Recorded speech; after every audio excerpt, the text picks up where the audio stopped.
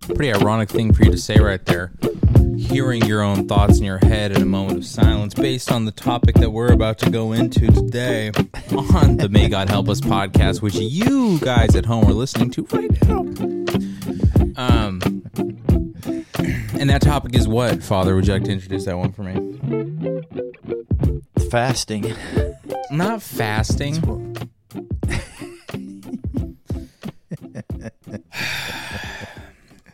You've been doing this whole speaking for a living thing for years, and to see just these rookie mistakes here that you don't even know what we're talking about, that makes us look bad.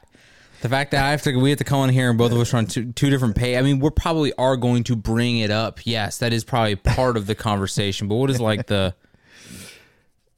we've been? Well, I didn't want to give all of it away. Okay, but we got to go back and pick up some thoughts from last time, don't we?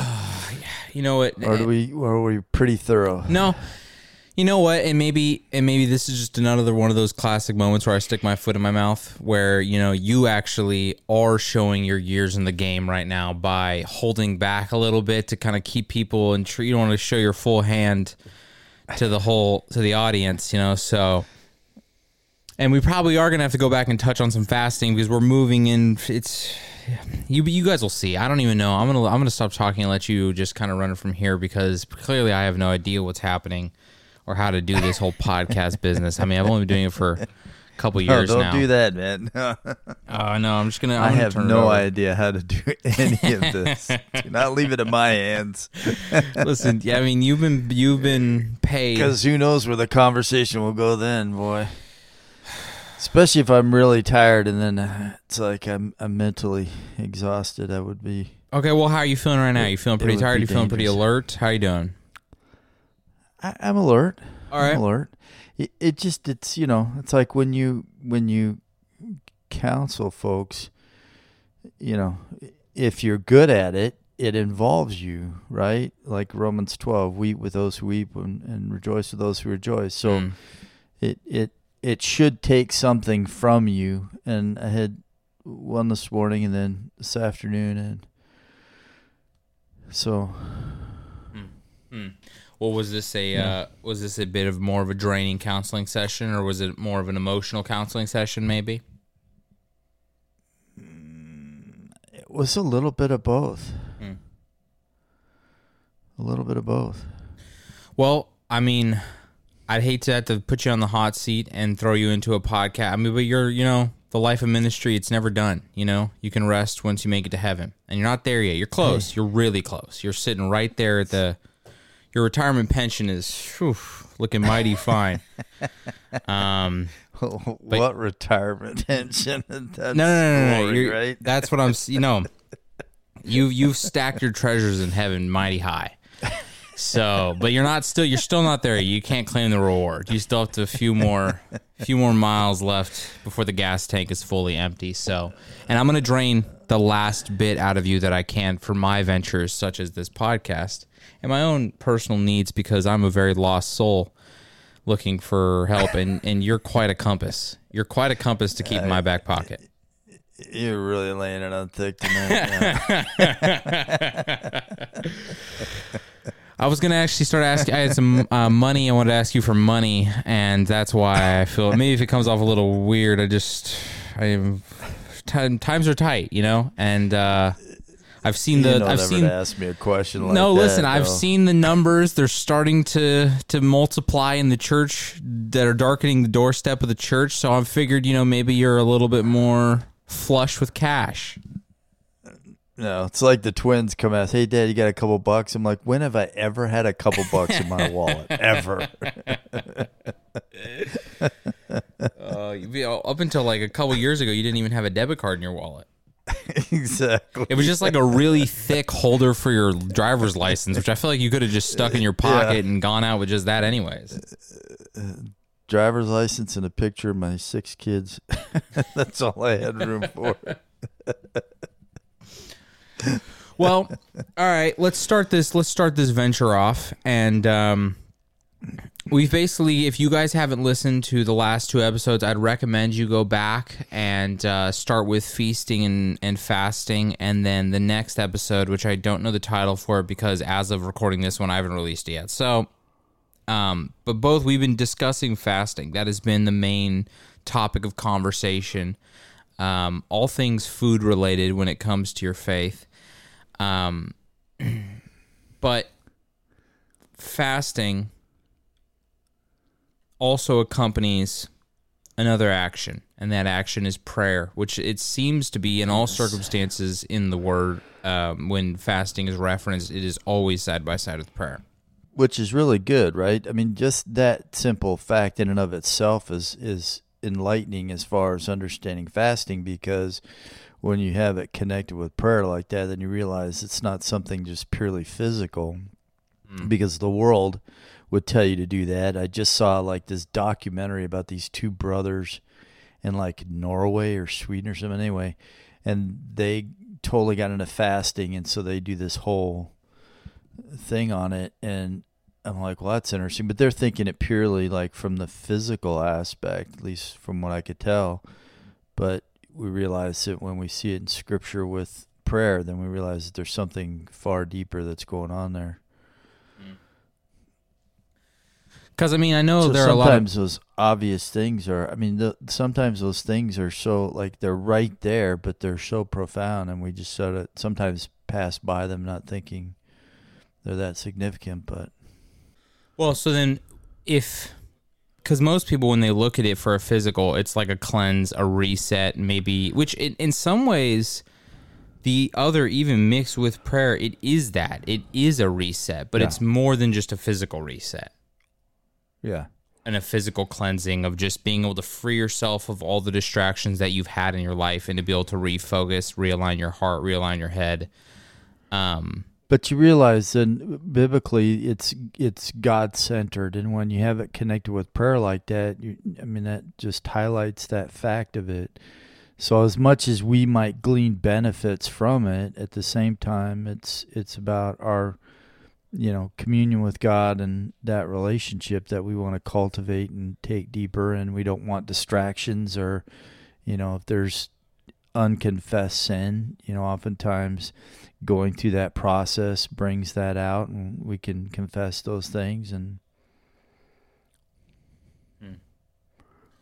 well, then I guess a first question to kind of start off with, and to almost step a little bit away from fasting and more to prayer generalized, because I feel like we will still keep touching on fasting and how they go hand in hand. But yeah, say you take somebody that they are either new to faith or they haven't figured out what they believe yet, and they want to try prayer. They don't know where to start. They don't know what the point is. They don't know what kind of things am I supposed to say? When should I be doing this? Am I supposed to just do this at meals? Am I supposed to do this when I go to sleep? Am I supposed to, what exactly is the overarching goal for prayer? Well, I mean, that's a big question. No, but it's a good one, because even people who are mature in the faith at times ask this question: well, why do I bother praying? Mm-hmm. And I would say the first thing to understand about prayer is that it's about a personal communication with God, and it isn't just. Some think that the thought is that really what we do is we're just asking God or letting God know what we need, but God doesn't need to know what we need. He's not seeking to find that out, right? I mean, we have Matthew 6:8, right? That your Father knows you need these things even before you ask Him. Well, and that's one of the that's one of the main questions that I hear from people when they don't understand why you would do it, even when they are like slightly more in their down the road of faith, is, but if God already knows what I'm thinking and knows what I need and want, what is the why pray? What is the point of it? So first we have to establish that I guess, loosely use the negative side of it. Prayer isn't made so that God can find out what we need. That's not the sole reason of prayer, right? It's more along the lines of the fact that God wants us to pray because our prayer expresses our trust in God. And it's also the means by which our trust in Him can increase and grow, right? As we take things to the Lord and entrust them to Him and express that aspect of dependence on Him, when we do that, and then we see God answer our prayers, or we see God's leading in the situations that we've prayed for, it strengthens our faith and helps it to increase. And you also find, I mean, most oftentimes when you look in the Bible in regards to prayer, it's connected with the issue of faith, right? It's like it's having that trust and dependence on God and knowing that He will answer. So you think that maybe in some ways prayer is that first step of faith in action? Yeah. Interesting. I mean, one thing, in one sense, because when you look at like ourselves as creature in relation to Creator, right? There's an attitude of dependence that we have. Man wants to ignore this, deny it. This is why they, vehemently turn their back on God in rebellion, because they want to do it their way, as Frank Sinatra sang, "I'll do it my way."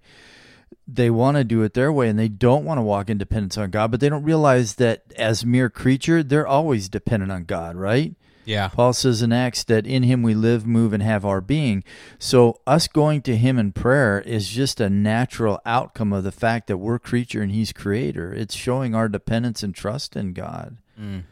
But it's also about this communion that we have with Him, because we come with this, humble, deep dependence upon Him.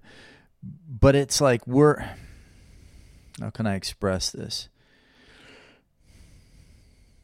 Like, I go to God in prayer because I'm genuinely understand and convinced, right, that God is wise, God is loving, God is good, God is powerful.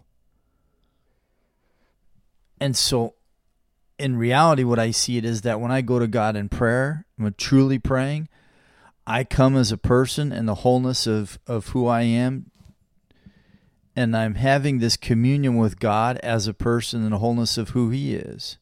I'm acknowledging His characteristics. I'm acknowledging His perfections and all of these things, not just in adoration, but even when I bring my petitions to Him, like Paul tells us in Philippians 4, to be anxious for nothing, right? But in everything with prayer and supplication, make your requests known to the Lord. I can come to Him, trust Him. I don't have to be fearful, anxious about what's going on in my life. Whatever it may be, I don't need to panic. I know that He's good. I know that He's sovereign. I know that He's all-wise, all-knowing, and I can bring these things to Him and entrust Him to them. And therefore, I don't need to walk in fear and anxiety. But it's in those moments, right, where we're having intimate communion with God, and I'm going to Him and saying, I know who You are, and I trust who You are, and I'm depending on who You are, and thus that faith aspect comes, right? Is that I'm going to just, rest in complete humble dependence upon You, whatever the situation may be or whatever the need may be. As you grow, it's like as you grow in your relationship with the Lord and what you understand of Him, your prayers become much deeper, more profound, right? I mean, look at the psalmist and the thoughts that we will contemplate about Him and that we will acknowledge and delight in as we sing, as we pray in praise and adoration towards Him. Well, and you got to think about the fact that obviously our relationship to Him is different than our relationship to anybody else, because there isn't, because of everyone else is on a linear plane where we're all equals right across from each other, where there is a difference where we're talking from creator to creature. Like, that's a big step up. But at the same time, He is created, like out from my relationship with him then influences my relationships with others. And so you could kind of in some ways look back when you're trying to understand how to develop that, because it's more than just a genie in the bottle where you're like, hey, these are the things that I want today, need today. I trust you. Could you give them to me? You know? And I know you have the ability to, so could you maybe do this or that?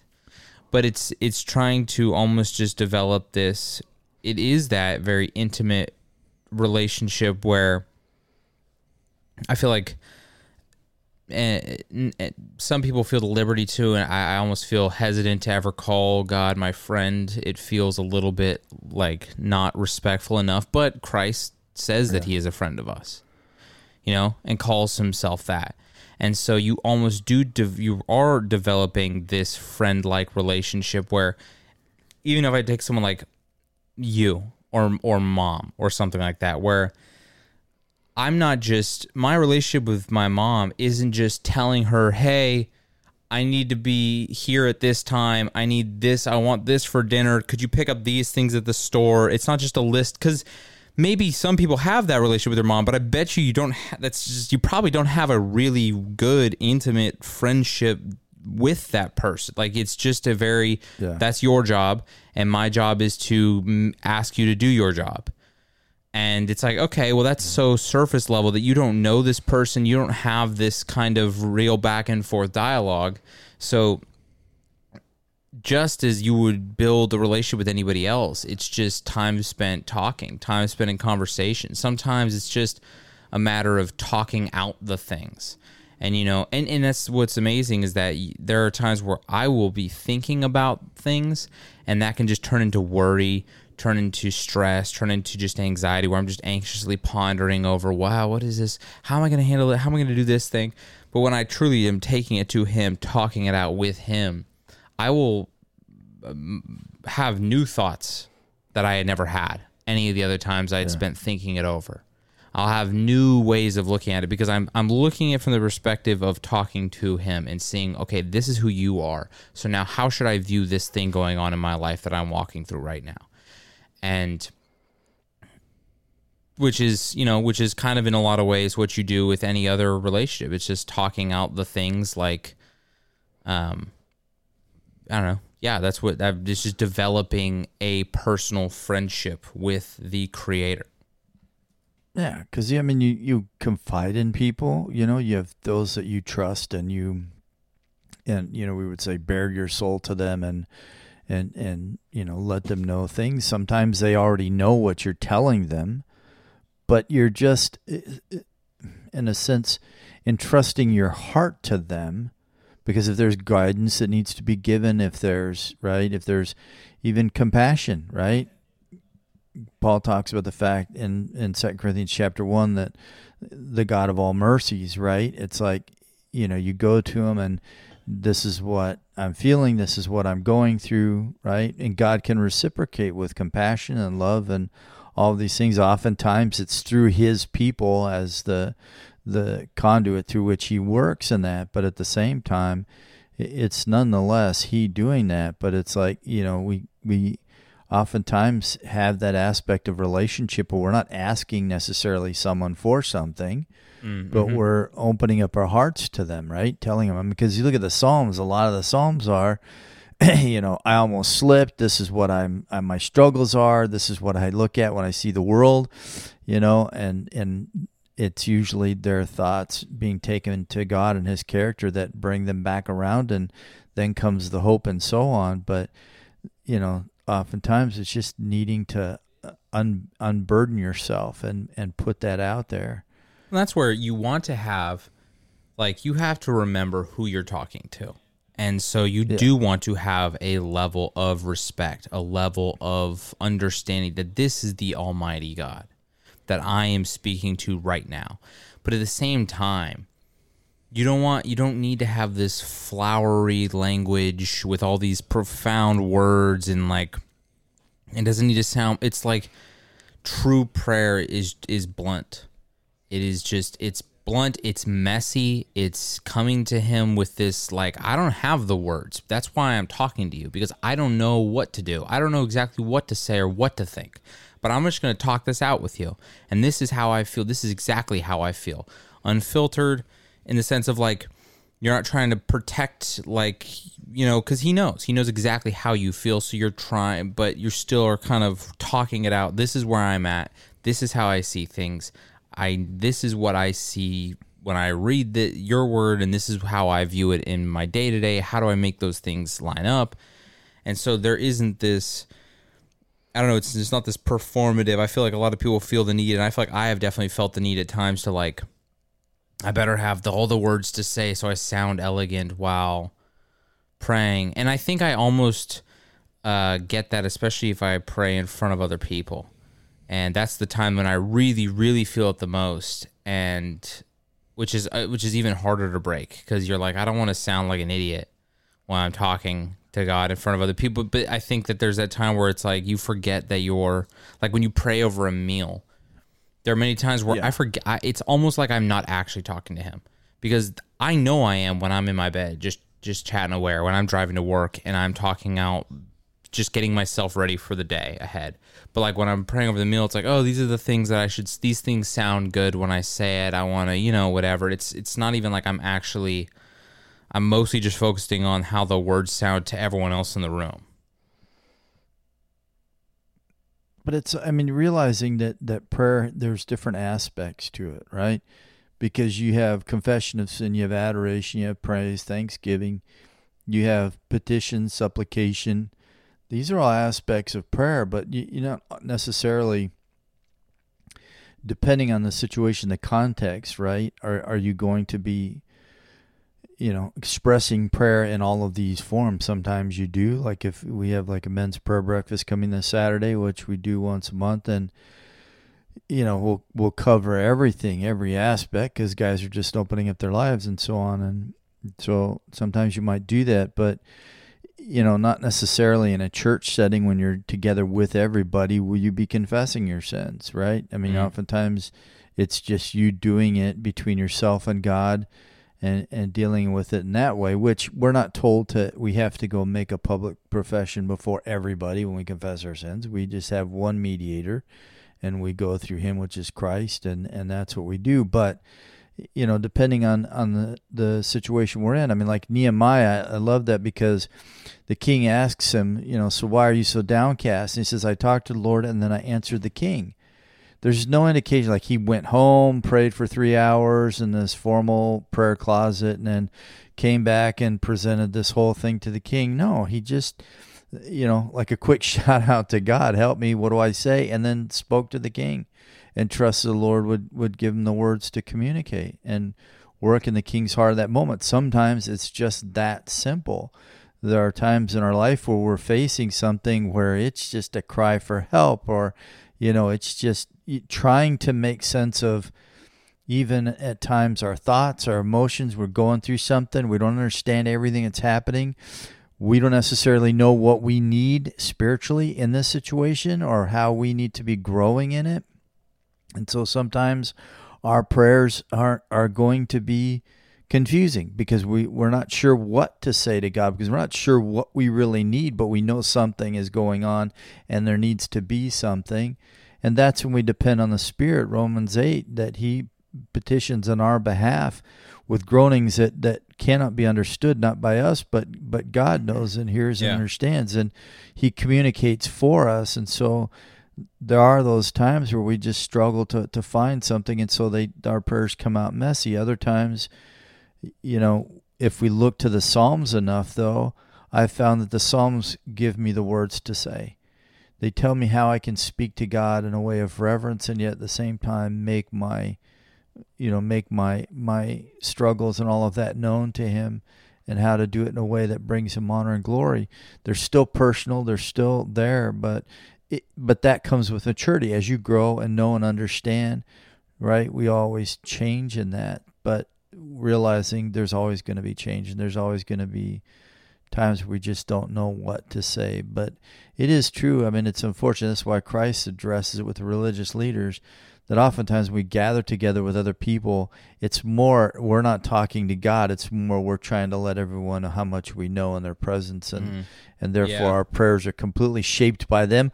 Or we're trying to pray change into people that maybe someone's in the prayer meeting and there's something that we know is in their life and we're trying to, convict them of it. And so, we're trying to change them praying by how we pray in that. Yeah. And it's like, now you're not talking with God, you're talking to Joe. Just go talk to Joe and have the conversation. You're just talking to him with your eyes closed. It's like, and it's like myself over the years, I've seen this happen time and again, where people do that, especially if you know what's going on in people's lives and you're like, whoa, hey, just go talk to them. You don't need to do it this way. But that's us as, sinful human beings. It's trying to take it back in our hands. Like, okay, well, I gotta handle this. I gotta be the one to set him straight. Yeah. So I'm going to use this time which is always going to end in a complete mess. But one of the things you said is super key. There are many times where something is wrong. I don't know what. There's just like disruption inside of me. And I'm like, I don't know what this is. I don't know why I feel this way. I don't know why I feel a disconnect. Something is off, especially when it's hard in the beginning.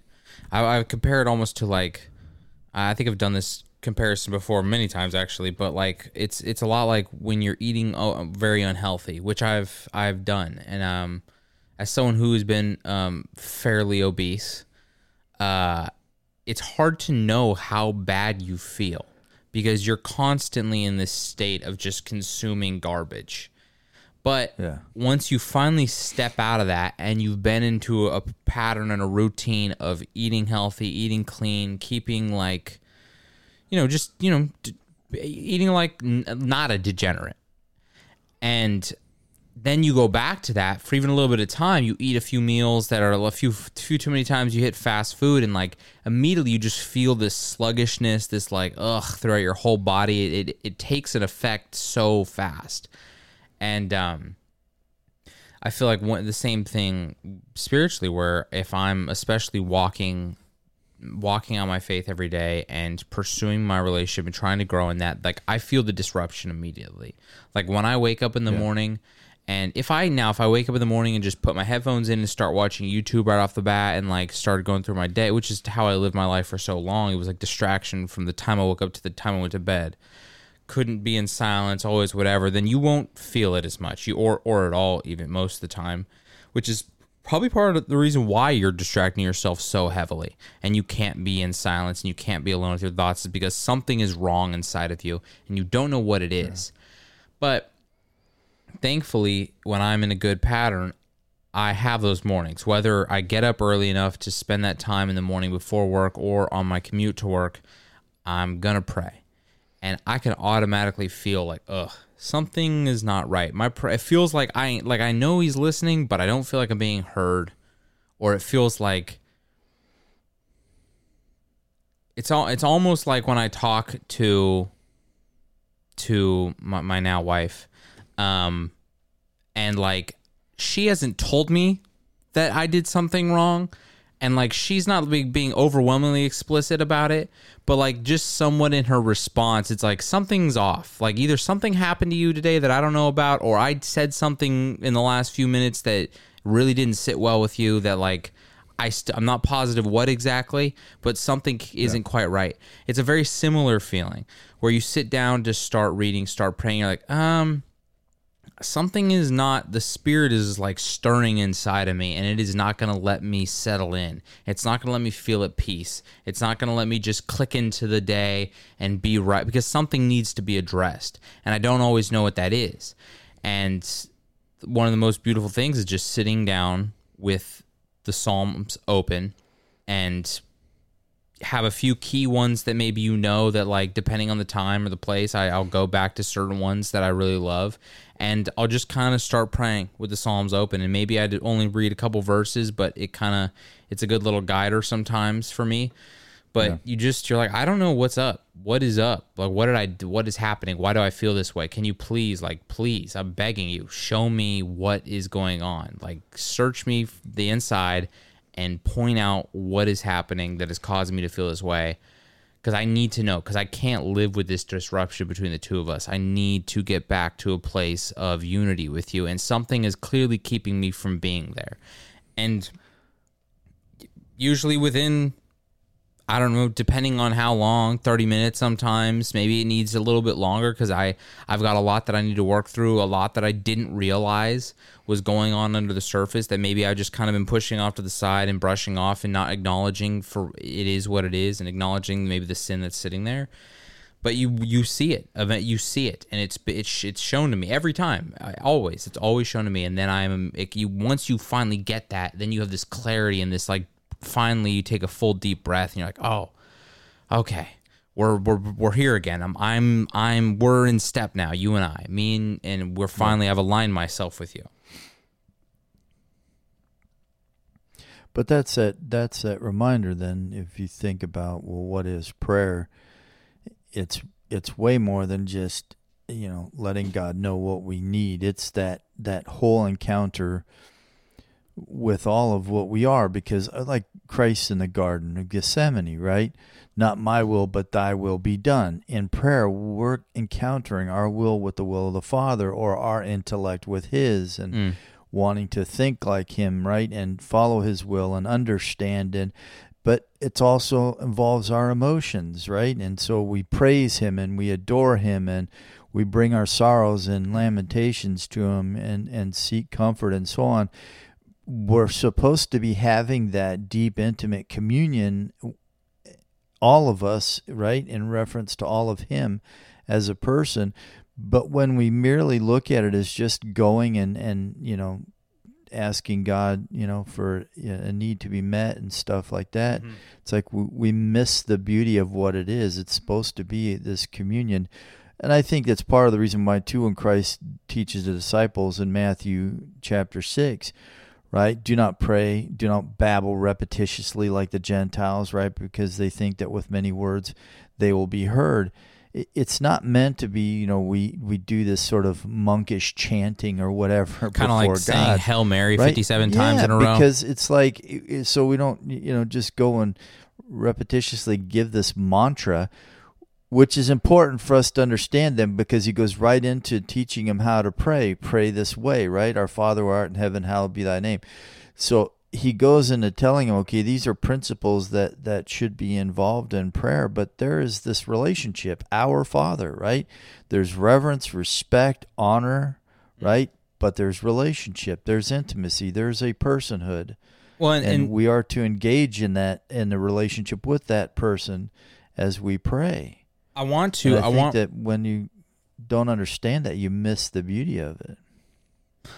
I want to jump into maybe that next and jump into breaking that down, because I feel like a lot of people, we just started reciting the Lord's Prayer, and I feel like a lot of people have a grievous misunderstanding of what that is and what we're supposed to do with that. And maybe we can just kind of take that line by line and break that down, because he lays it out right there. This is how you do it. This is how you pray.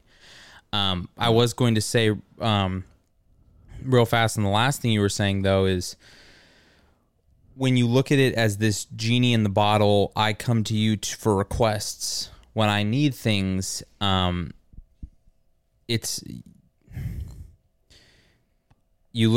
feel like you're looking at prayer as trying to align God with what you want instead of trying to align yourself with what he wants. Yes. Which is such an easy thing to do, because it's a selfish thing to do. It's about you. It's all about you, and it's about trying to get him to get on your page. And when you think of prayer that way, then when Paul says, like in 1 Thessalonians, pray without ceasing, or when he gives his own prayer reports, say like Philippians chapter 1, 3 and following, when he gives his own prayer report and talks about the fact that I'm continuously thanking God and I'm always praying for you. It's like we look at statements like that, read them, and think, how can you pray without ceasing? That's impossible. But when you understand that it isn't just merely about the formality, there is an element of walking through life with a God consciousness. Mm-hmm. that you know, and that he is at work in everything that is around you and all of that, and that you live not in a physical universe but in a supernatural one, right? And realizing that there is that spiritual dimension to everything in life, and everything is to a degree spiritual, right? When you walking around in life understanding that fact, and then you can understand then that there can be that continuous communion with God, not sitting down or kneeling formally offering up prayers, but you can converse with him throughout the day, and you don't have to be, right? Like with Nehemiah before the king. He didn't have to go off to a special prayer chamber to utter these words to God to seek guidance, whatever. He could just do it there, you know? Well, it's kind of like just sitting down and like all of us have sat down to watch a movie with our friends. And we don't typically, at least I don't, just turn off and we're all just silently like we're all talking. Like maybe not the whole time we're watching the movie, but then we're discussing what's happening in front of us. We're like, oh, dude, I was wondering what this was. Oh, the whole time I thought it was this guy, and now it's this guy. You know, whatever. You're making your commentary with everyone else in the room, and in a lot of ways, that's kind of what it is. You're walking through life, and you're just chatting about what's going on. You're acknowledging God in the midst of everything, the chaos of life around you, because it's so easy to get sucked in. Like you're sucked into the busyness and the hustle and bustle, and I got to do this, and I got to get these things done, and I got to remember what I got to get to the grocery store, and then I don't forget I got to do this when I get home, and I forgot I'm supposed to take care of this thing tomorrow, and you get just sucked into this. It's like by the time you know the day is over, and it hasn't crossed your mind once. And typically those are the days when you're like losing your mind at people behind the steering wheel, you know? And those are, at least for me, those are those days when I'm not acknowledging him at all, is the days that I'm just annoyed at everybody is just some reason they're all on my nerves. Everyone is on my nerves that day. But it would change though if you were in that constant communication with God. It's interesting. I was thinking about like John G. Patton, recounting when his father was, walking him from his family home, and he was heading off to the mission field. And as he was walking with his father, he looked over his father, and he saw like his lips moving, and he just knew his father was talking to God. And he would do this, and he recounted through in his life where his father would just see his father doing that in the course of a day, doing something, walking, whatever, that he would see his lips moving. He just knew that he was having a conversation with the Lord, that he was praying. And it really is that, and it's like you can tell when you're around people like that walk in the awareness of God all the time. It shows in how they live their life. There is that spiritual dimension to their life that you oftentimes find wanting in the rest of our lives.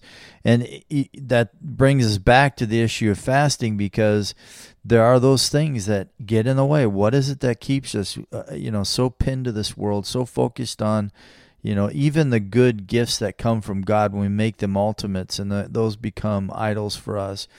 It's like those things can get in the way. And we miss out on the communion with the giver because we're so focused on the gift, and thus, fasting and removing these kinds of things from our life, being spiritually aware of their impact on us and doing that, right, sort of brings a deeper connection to that relationship, because God is always near, but there are times in our life where we feel like he's far away. That's not his problem. It's our problem. It's our problem, right? Because we've put up barriers and things in the way that keep us from being aware of his presence. So going back to your statement, talking about as he is like our friend, and that it always has sort of sat with me for quite some time now. Paul's statement, like in Philippians 1:3, I thank my God, and I've often thought on that, because it's like, here's a letter where he's concerned with unity. He talks about being one in mind, purpose, spirit, soul on chapter 1. Chapter 2, same thing. How do we do that? By having the mind of Christ in us, right? Not looking out for our own interests, but the interests of others. And all of these things, it's so about unity. And how do you do that? By getting off yourself. And then all of a sudden, in the midst of all of this, right, as he starts into this, he's going to refer to him as my God. You would think that he would say something more inclusive, our God. But what's he communicating by that? It's that intimate, devotional commitment that he has to God. And he's speaking in regards to that. And it's such an amazing statement, but at first it can sort of throw you off because it seems so like exclusivistic, like he's mine but not yours. No, he's just showing the deep, intimate relationship that he has with God, and that personal communion that he has with him, and how often he has that communion with God on behalf of the Philippians. Because when he writes that letter, this is 10 years after he planted the church. So for 10 years, as he's recounting over all that time, 10 years of not even being there, all that time over 10-year period, he prayed for every single one of them with joy. And he had communion with God over them and rejoiced about what God was doing in and through them. And so even when he wasn't around them and, for that 10-year period ministering other places, going through other things, he tells them, I've been praying for you this whole entire time. Well, and that's what hinges the whole unity, the unity that he speaks of in that book hinges on everyone having their own personal relationship. Because when your relationship with God is dependent on your small group, and it's dependent on your church, it's dependent on your significant other, your friend that you're walking through a book with, this is what hinges your relationship with God, then your unity is it's only going to last as long as your relationship with those people lasts well, Because then as soon as that relationship starts to have issues, then your relationship with God is going to start to deteriorate because that relationship has been dependent on your human relationship, and you've got it all backwards at that point. But it was very interesting, the reference you made to Nehemiah, is that what you said? Yeah. Okay. I heard someone else, I was listening to a book recently by Tozer, A.W. Tozer, and he mentioned that exact story, which of how he just said a quick prayer, went and spoke with the king. It wasn't like he had to go disappear. It wasn't like he had to go walk off into the woods or into his little prayer closet and have a whole session before he went and did this. He could just, in the midst of his day, before he walked into the next part of his whatever he had to do, he just said a quick prayer and went on. But the ability, not that you can't do that whenever, but like the reason why he could just do that is because he had plenty of those times when he did step away for his own private session that lasted longer than just a quick minute. And that's where he had a quote from his book that I like that was the prayer and meditation of today is what will win the battles of tomorrow. And it's that you have these moments where you do need to step aside. You can't just live off this. I mean, you take any other human relationship. If you have a relationship with your wife and you guys are just in passing, seeing each other as you're going out the door to the next thing, and you're just kind of chatting in the car real fast before you guys had to go to this other thing that you're whatever, like that can work for a bit, but you need time alone where you guys just step away to just talk and just spend time with each other. Because if you don't go to him in those times, you won't go to him in the other times. No. Right? I mean, because it's not something that you do. You're not accustomed. It's not a part of your life. It's not a part of your relationship. I mean, if you don't have a relationship with somebody and then something happens in your life, you don't go rushing to go tell them about it, right? Because then they'll think, well, who is this knucklehead, right? Yeah, it's like, why are you telling me this? I don't know. 5 years you just reached out to let me know, and it's just like, okay. Yeah.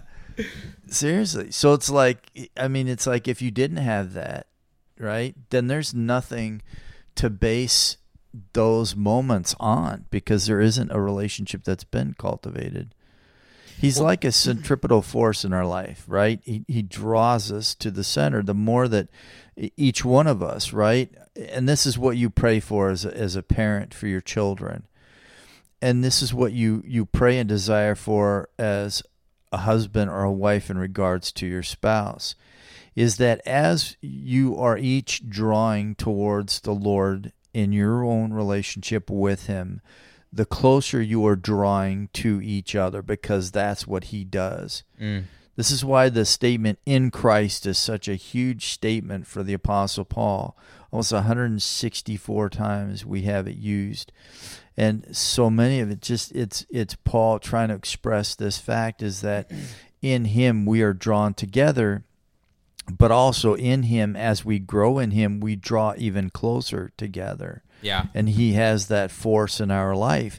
And so, but if we're not, right, I mean, then you can't have that unity. And so going back to that statement with Paul, right, if each one is calling upon him in that way, in such an intimate, personal, devoted way, then there will be that unity, that oneness, right? It's when we don't do that we find ourselves, because one will be growing closer and the other one will be moving farther away, because there's never a static existence spiritually in our life. No, you're always moving somewhere. Moving towards him or moving away from him. It's like floating in a boat. There's currents in the water. Like, you're not just staying still. You're drifting one way or the other. You're either drifting into shore or you're drifting out from shore. And I can think of so many, if I think of the times in my life when I was far from God, I was far from everybody else. Like, I had the absolute worst relationship with you, with my family, with both of you guys, my siblings, my friends, and not because it was just because I was pushing people away. I just isolated myself away from people, and I just I put up walls. I didn't want to be honest with anybody. I wanted to keep people at an arm's length. And then the more that I grew in my faith, the closer that it has just drawn me to everybody in my life, especially as they grow in their faith. It brings us closer together. There is that unity to it. And I wanted to mention on the back to the other thing is having that already built up relationship, those moments that you take those moments to step away, to go to your prayer closet, to just sit alone in your room, in your bed, and talk it out for a while. That's kind of where then you see fasting come in, where this is a moment that, okay, I need to take some time. I need to take some time and just remove all of the distractions, fully focus in. And I need to spend some time praying through this, or for whatever the reason is. And we kind of talk more about the reasons of why fasting is a thing that is done and what circumstances you should do it in the last 2 episodes. So I'd recommend going back and listening to those if you haven't. But it's more of that. Just, I'm going to not only just step away from my day for a moment of silence just to be with you, but like, I'm going to step away from everything. And I'm going to step away for maybe a whole day, maybe a few days, maybe 2 weeks, who knows what it is, especially depending on what you're fasting from too. So it's more of that just intimate stepping away and building that one-on-one relationship, so that when you step out into life, you're there. Your heart is lined, which is such a churchy thing to say, is that I want to align my heart with God's. And I only say that because there are a lot of those phrases that I've heard so much growing up that they become monotonous sayings. Like, one of them being praying and reading your Bible. Like, oh, how's your Bible? How's your quiet time? Have you been praying and read your Bible? And you almost don't even know what it means. You just know that it's a thing that's asked of you. But that is really what it is just taking that time to align yourself with what the will of God is. And the only way to do that is to sit in silence and just listen to him and talk to him and try to hear from him, and then go step back out into the rest of the busyness of life. Well, but that's if you want to talk about going back to the basics, then when you deal with prayer and reading your Bible and fellowship, those aren't things that you do to make you a Christian. Christianity is based on a relationship, right? Paul says, just as you have received him, continue to walk in him, right? You received him. You entered into a relationship with Jesus Christ, not merely a religion, not merely just, the acceptance of some doctrinal creed or so on, not to say that those aren't important. Yeah. But it's about the relationship. But we do those things because of that relationship, because through those things we grow in that relationship, because if you're not in the Word, you don't know God. Yeah. It's the only place we find and can understand who he is, right? And how to speak with him and commune with him. But then also the communion of prayer and then fellowship, because this is how we're encouraged and strengthened, and this is how oftentimes God will answer our prayers in and through his people. When you have those people, you can tell it's like, okay, maybe you met him, but you're not his friend. Or it's like maybe you know of him, but you don't know him. And there's such a clear difference when, at least I saw in my life, it was so rare.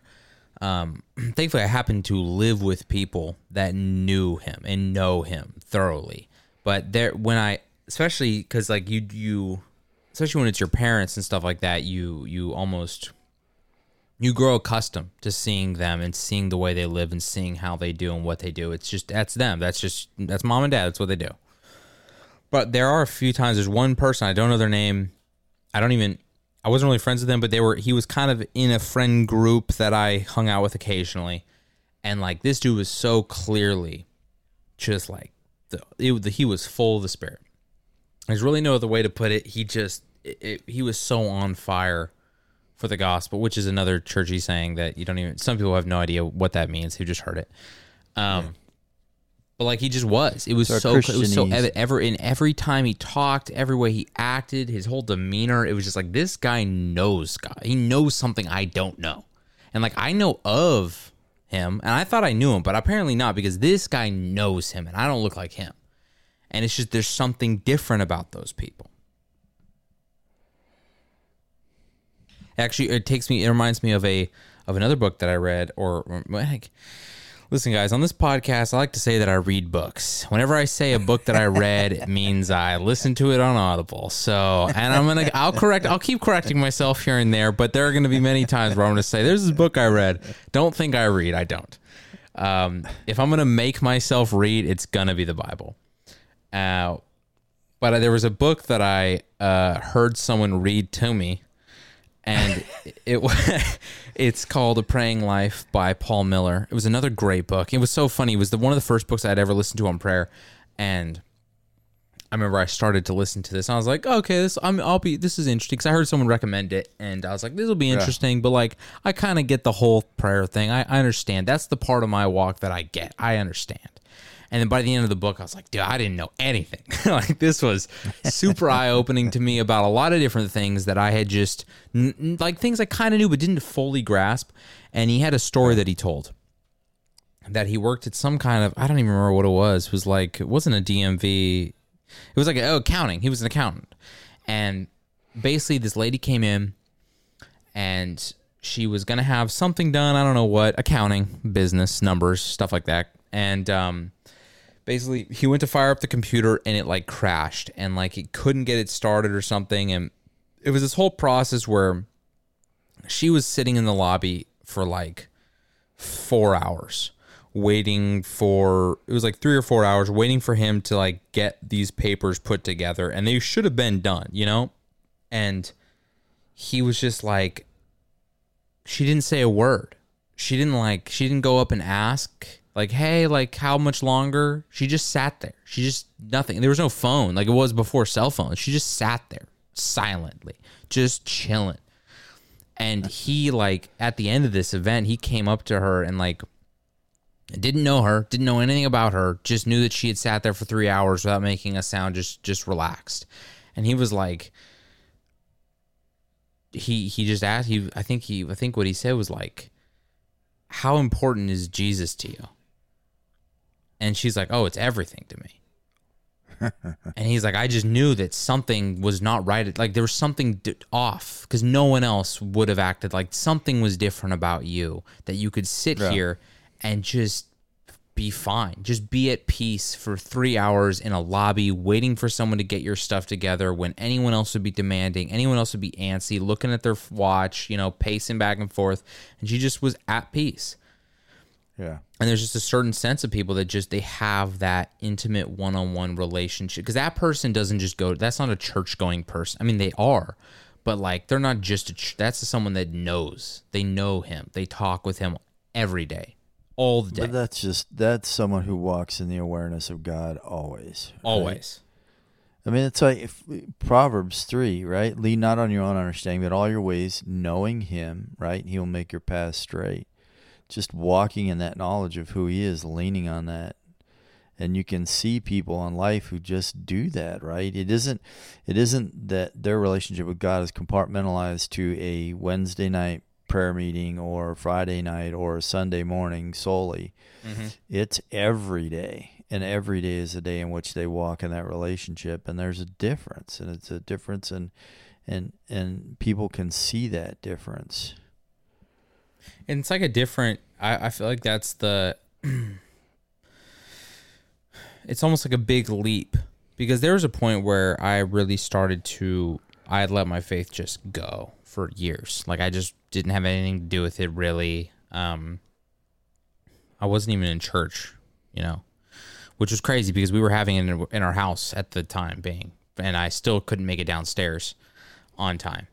And, I was like, you know what? I had some things going on in my life, some big things. I was like, I don't know what I'm doing. This is like, my life is falling apart. So like, I bet I have to do something. And I was like, I should probably investigate this whole relationship with God thing and be like, all right, is this what I've been missing? Is this why my whole life is in shambles? Because I know that I've been hearing all about it my whole life. And I know that I have believed that it is the key to life, but I really haven't implemented it. And I started down that journey, and I've been on that journey for a few years now.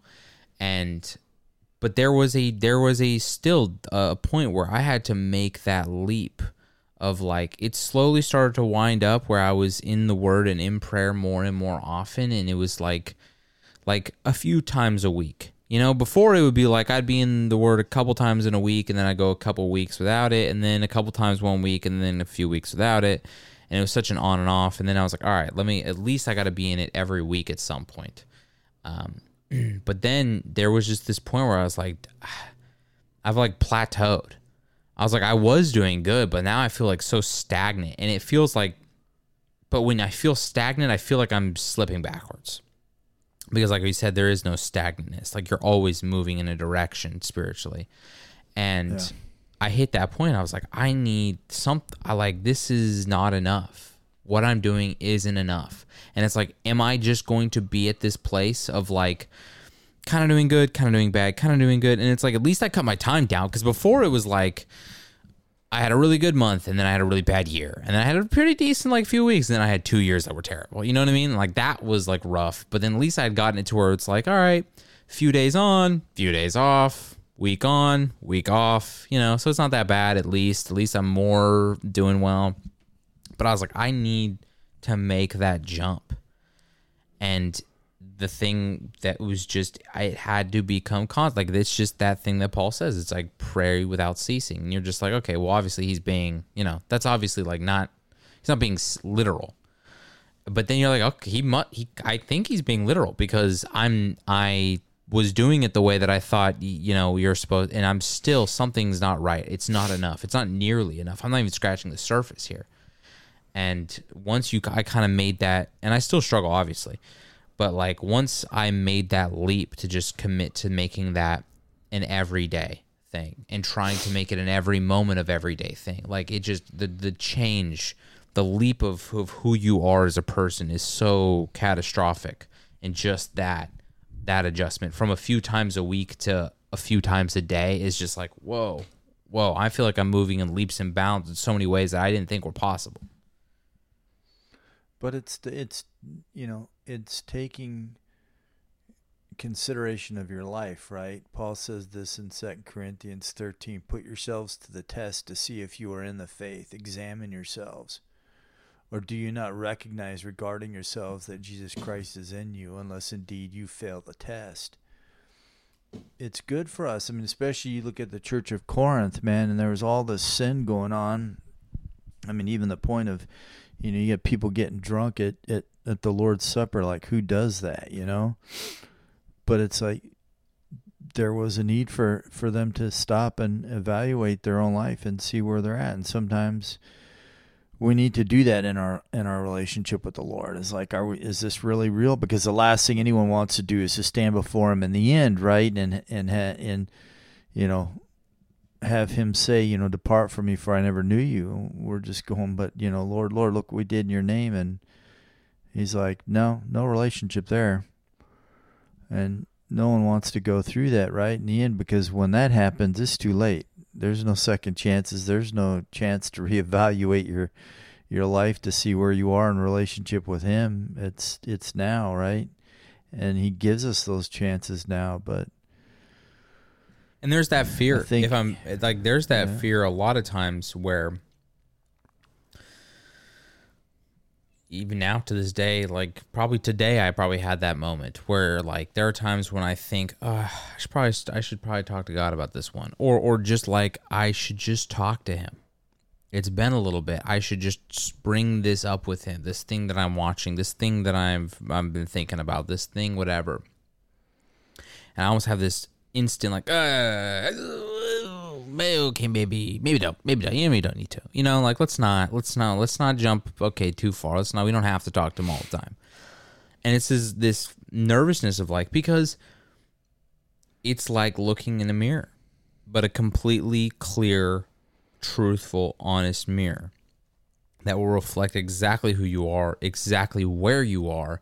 And if you come to Him, first of all, you're going to know if you're coming to Him honestly, because you're going to feel fake and fraudulent if you are talking in a way that is dishonest. And that is really difficult to, like, you will have, the only time that you will pray is in a public setting. You will never have personal, private prayer if you don't want to address things, because they will be addressed.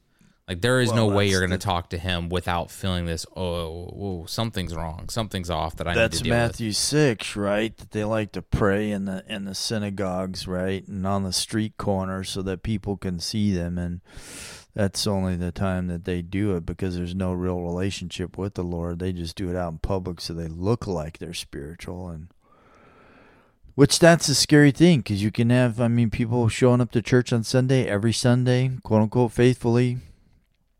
And yet,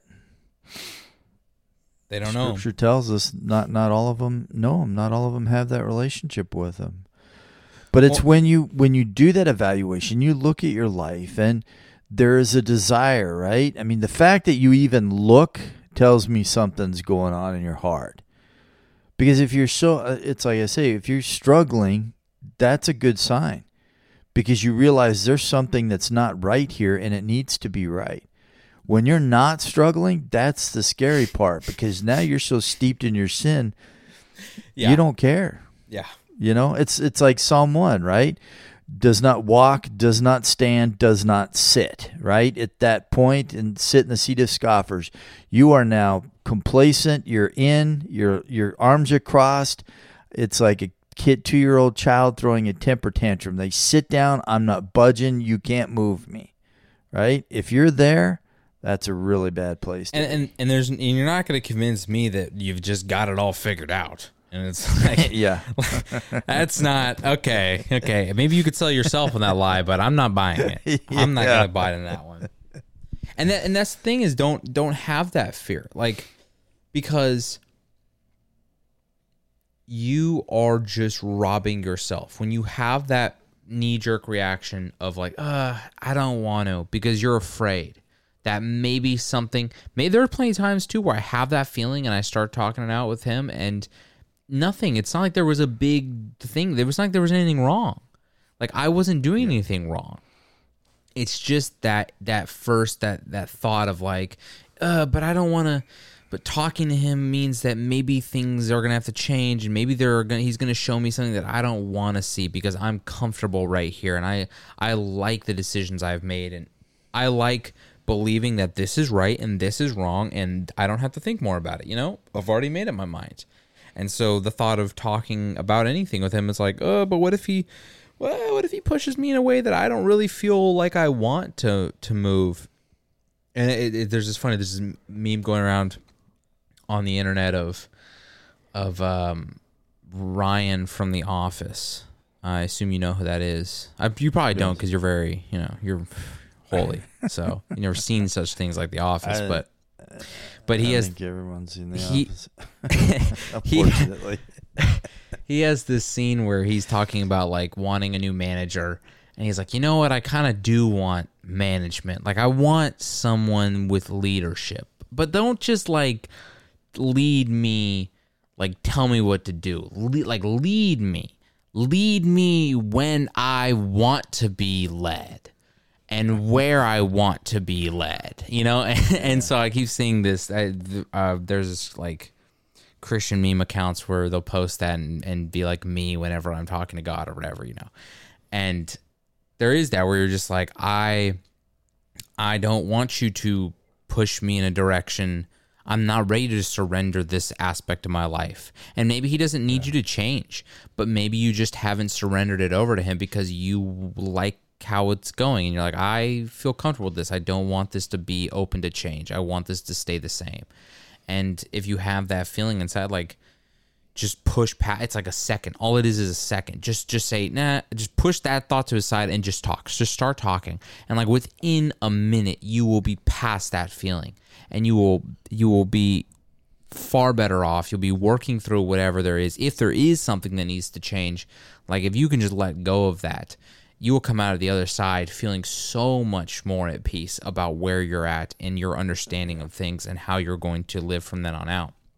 And even if there isn't the things that you already believed, you'll just be so much more sure of them and feel way more confident with each step you take because you'll know, okay, no, I've ran all these things past him. I've been open to change. I'm open to the Spirit leading me whichever way, and I feel confident about this decision. And usually if you have something it's a good thing, but you've made it that ultimate in your life, it's like you're not really able to enjoy it because you don't want to lose it. And you're doing everything to make sure that you don't lose it. Yeah. And you find that everything else around you is falling apart just because you're trying to hang on to that one thing. Yeah. But when you are willing to let go of everything and be satisfied in him, you can enjoy those things for what they are. Come or go, doesn't matter. But you'll enjoy it and it will be what it's meant to be in regards to you and your life. And at the same time, it doesn't rob you from that ultimate relationship of him. And true, that's kind of the part of the journey that I've been on, at least for the last, it's been the last few years, but like, it's been something that I've really focused on is learning, just relearning based on my relationship with him, what should be my relationship to everything else. And there have been so many things that like they were absolutes for me. They were what I thought was just like that was everything in life. And one of the biggest things for me was alcohol for quite some time, which was like that was everything, was drinking. And like drinking was the peak of happiness, the peak of the greatest feeling I could attain was getting drunk. And like I just did not want to let go of it. And it was just tearing my life to pieces around me. I was miserable, which means you have to drink more to kind of like numb out the fact that everything else is falling apart. But then over the last few years, as I've let go of those things, I have enjoyed them more than I have ever enjoyed them in my life.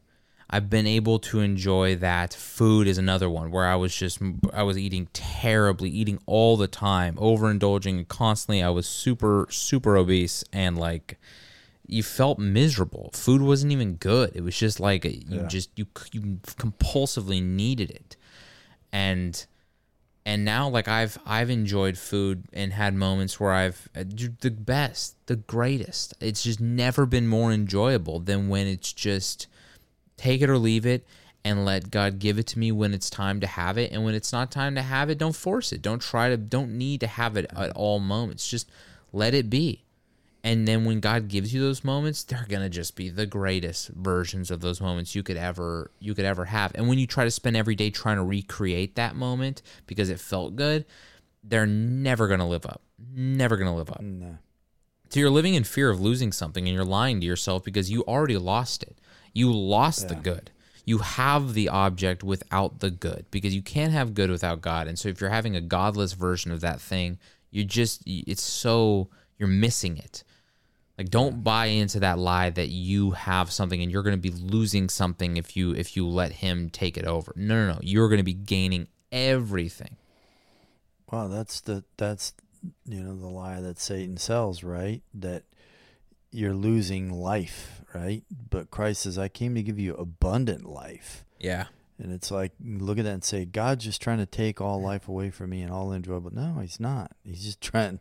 So the only way you can enjoy them is with him in your life, right? It's like, then you can appreciate it for what it is. And you can appreciate it with him. You can just enjoy this thing, and it just brings you to thanks. And you're just like, oh, God, thank you for these things. The smallest thing, the thing that, like, you would have overlooked. Like, that's the other thing too, is like, looking back at my relationship with food, every day, like, when I started my day going to work, I would, like, the first thought was like, what am I craving? And, like, I'd want to crave something so that I could go sad, because that felt the best, is when that moment where you're just like, oh, dude, this sounds so good right now. And then you go get it. And it's just like, that's amazing. That's an amazing feeling. I don't think there's anything wrong with having like, oh, dude, this sounds delicious. Like, if we have the ability, we should go get that. But like, when every day you're trying, I would be annoyed if lunch came around and I wanted to eat, but nothing sounded that good to me. And I'd be like, but like, I want something to sound good so I could go get it, to really go get that dopamine to be released inside of me. And there are these little things that they're nothing. You've overlooked them because they're so common, they're so everyday, they're so all the time, that now I've been able to grow in such a deep appreciation for something that I never would have even thought twice about. That was just every day. That was just regular. That was so whatever. Then now you're just like, oh, God, thank you for this. This alone is great. And I haven't even, there's even more to be had after this, So you're truly just, you're really making it real foggy, and you're missing out on the good that there is. That statement that Paul makes in Philippians 3, right? As he weeps those who are enemies of the cross of Christ. For their God is their belly, literally. Mm-hmm. Right? Living for the things of this world rather than the things of eternity. I mean, that's what I read a verse of the day. It's just so difficult it's so easy to forget, but we need to, this is going to be my own like rendition of the verse, but, what is it? To focus on the invisible instead of the visible, because the visible is finite. It ends, it dies. Everything visible dies, but the invisible is eternal. So like, the visible is going to be here, but it's going to be gone tomorrow. So like, don't make that your bet. Don't make that the thing you live for, because that's dying tomorrow. It's probably going to die before you do. So why would you make that your everything when the invisible is the thing that is eternal? And the invisible comes along with the visible too, because he made it, So like, I don't know what you buy this lie that it's just like, okay, well, I got to go become a monk that lives in a cave, doesn't interact with anybody, doesn't do anything except for just like eat some berries and like drink water from a stream.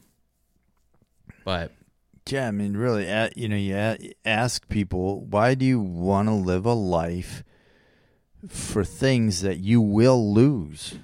Yeah. Right? Yeah. Your whole life is pursuing things you are going to Guaranteed to lose. Guaranteed. Yeah, it's like, why would you do that? Seems rather ridiculous when you put it that way, Well, I feel like we set a really good foundation. I know I said I wanted to get into the Lord's Prayer, but maybe that's a teaser for next week, and we can start there on the next episode, is kind of breaking that down line by line, and walking. Father who art in heaven, hallowed be thy name. Yes, that will be a good starter for next time. Well, I hope that this is. I like that. I feel like our last episodes on fasting too. If you listen to feasting and fasting, we talked a lot. There was a lot in the first episode, and the second episode was a little bit more like we kind of set. There's a lot to be said to set like the kind of the groundwork for it, and then you can kind of get into the particulars. So I'm glad the first one we set the table. The second one we didn't eat what was on the table. Yeah, we yeah, fasted, exactly. And we moved to the spiritual stuff. We talked about prayer, and now we'll segue into pulling the prayer apart and see what are the principles for our life. And then I'm assuming that maybe not to get to, I hate to get too ahead of ourselves, but and give the whole game away, but maybe prayer leads into meditation, which is what do we do with the Word of God itself? Yes, seems like the natural next step after this. So, but we're gonna be here. We got to. If we need to spend 4 weeks, 5 weeks just talking prayer, then I have no problem with it. And if you at home have a problem with it, check your heart. Pray about it. You should pray about that probably because it's red flag. Take it to the Lord. Take it up with Him. Take it up with Him, not us. Well, thank you guys for joining us in this episode. I hope that hope that we at least give you some stuff to think on and some stuff, more importantly, to pray about. Because I don't know why you're thinking when you can be praying. I be praying for all of you guys. Please reach out to us. We don't have an Instagram or anything. Go ahead and leave us a review on iTunes and Spotify or wherever you listen to this podcast. And then also you can follow me at Ian Will Music on Instagram. And feel free to reach out. And if you have questions, DM me and I will. No one messages me. So I will see your message. And I will respond on the podcast probably. So please do that, and don't message me. I have enough already. Don't message Dad. I don't even know, unless I gave out his number. I don't know how else you'd get a hold of him. So, and I'm not gonna do that. So Nice. Thank you. I have a lot of free time, on the other hand, and so I'll answer all your questions, and I'll run it up the chain to him. So don't worry, you'll still get his answer. It'll just come through me. But thank you guys for listening to this episode of the podcast. And as always, may God help us. May He help us indeed.